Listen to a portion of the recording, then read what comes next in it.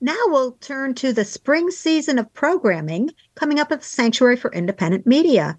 Let's talk with the Sanctuary's programming coordinator, Sina Bazila Hickey. Yep, that same Sina who does this program. So, Hello. Sina, any big hmm? Hello. Hello indeed. Any big themes for the spring season? We are looking at the spring season. It's Spaces to Gather. The Eco Art Trail is finishing its programming this season. And so a lot of our events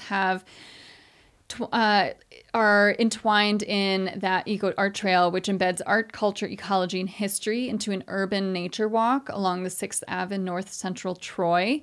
We're working with the Stockbridge Muncie community and doing a lot of programming around the living legacy of Indigenous people through gardens, live events, multimedia, murals, sculptures, and workshops. And so we're finishing our programming this season, which began last season. And it's finishing with Freedom Square, Freedom Fest, and the Brent Michael Davids and the Albany Symphony Orchestra, and those are in June. And that will be also the beginning of the trail being available. So then we've stopped our programming that's like recording those materials that will be along the trail, and then the trail will be available for people to experience. You just mentioned workshops. Could you tell us more about them? Yes, workshops. We have quite a few different workshops happening.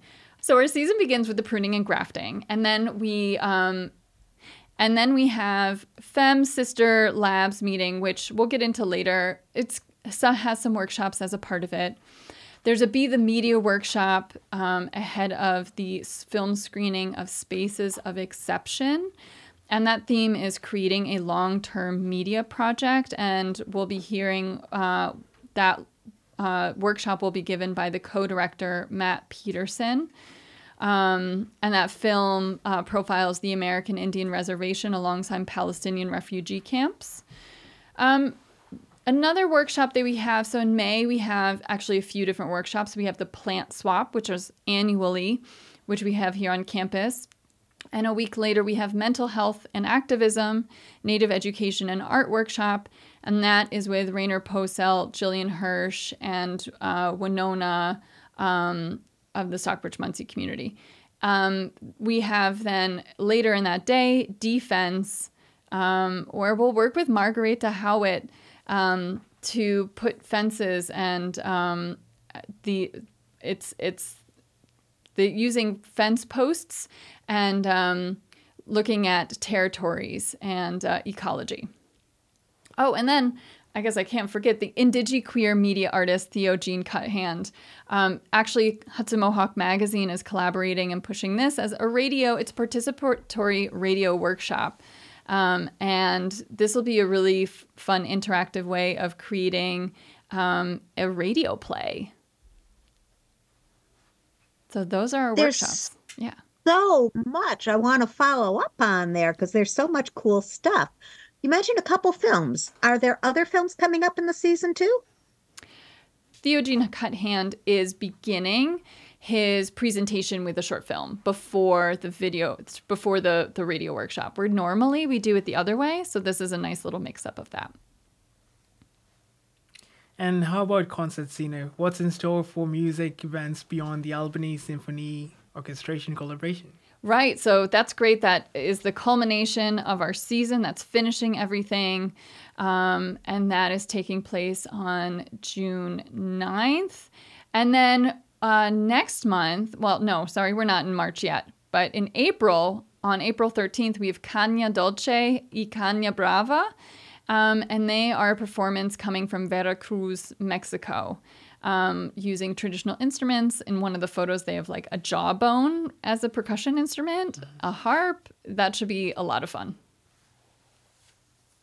So you dropped a term in there that I'm not familiar with. Fem meeting? Fem something? Yeah, the FEM meeting. So we have a lot of people involved in the sanctuary. For instance, Kathy High, the coordinator for Nature Lab, and many other people, including Ellie Irons, who have been going to a lot of these femme meetings. It's a lot of bio artists.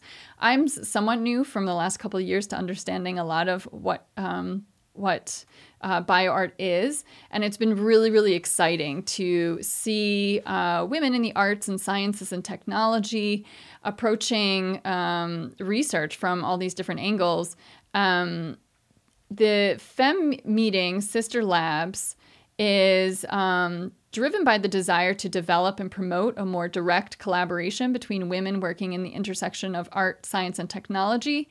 And the aim of the conference is to disseminate projects being undertaken by women worldwide, and as a result, to contribute to the development of art, science, research, methodologies, and the growth of cooperation strategies to increase knowledge and bring communities closer. So what that means is like the community around this has been the community that I've seen around this. They work and support each other around the world. When we opened Nature Lab, we had a virtual support system from Femme Meeting.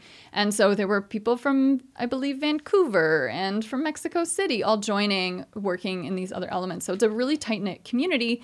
And that is on April 5th. My months, I'm not doing very well. April 5th, we have the speakers, the artist presentations. And then on April 6th, there's all these workshops. And the best way to get updated information is on our website. So you mentioned a lot of activities, and it does sound like a lot of planning goes into it. Could you tell us who picks the activities and how do the various activities get balanced? In our general programming, that's a great question. So we welcome people to contribute their ideas and to join us for our program meetings. And every season, so many people bring incredible events, and we wish that we could do all of them. And it then comes down to what is our timeline. We try to do 2 films, 2 music events, various workshops, and 1 or 2 book talks. So we have to kind of look at what we have available. And the big question is, why would somebody come to North Central Troy to see this, to come to this event? And so it's really a collaborative effort.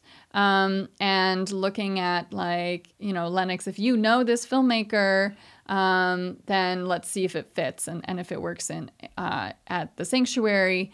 So if somebody's interested in pitching programming, we welcome you to get in touch, and we have actually a form to fill out, and let's see if that works.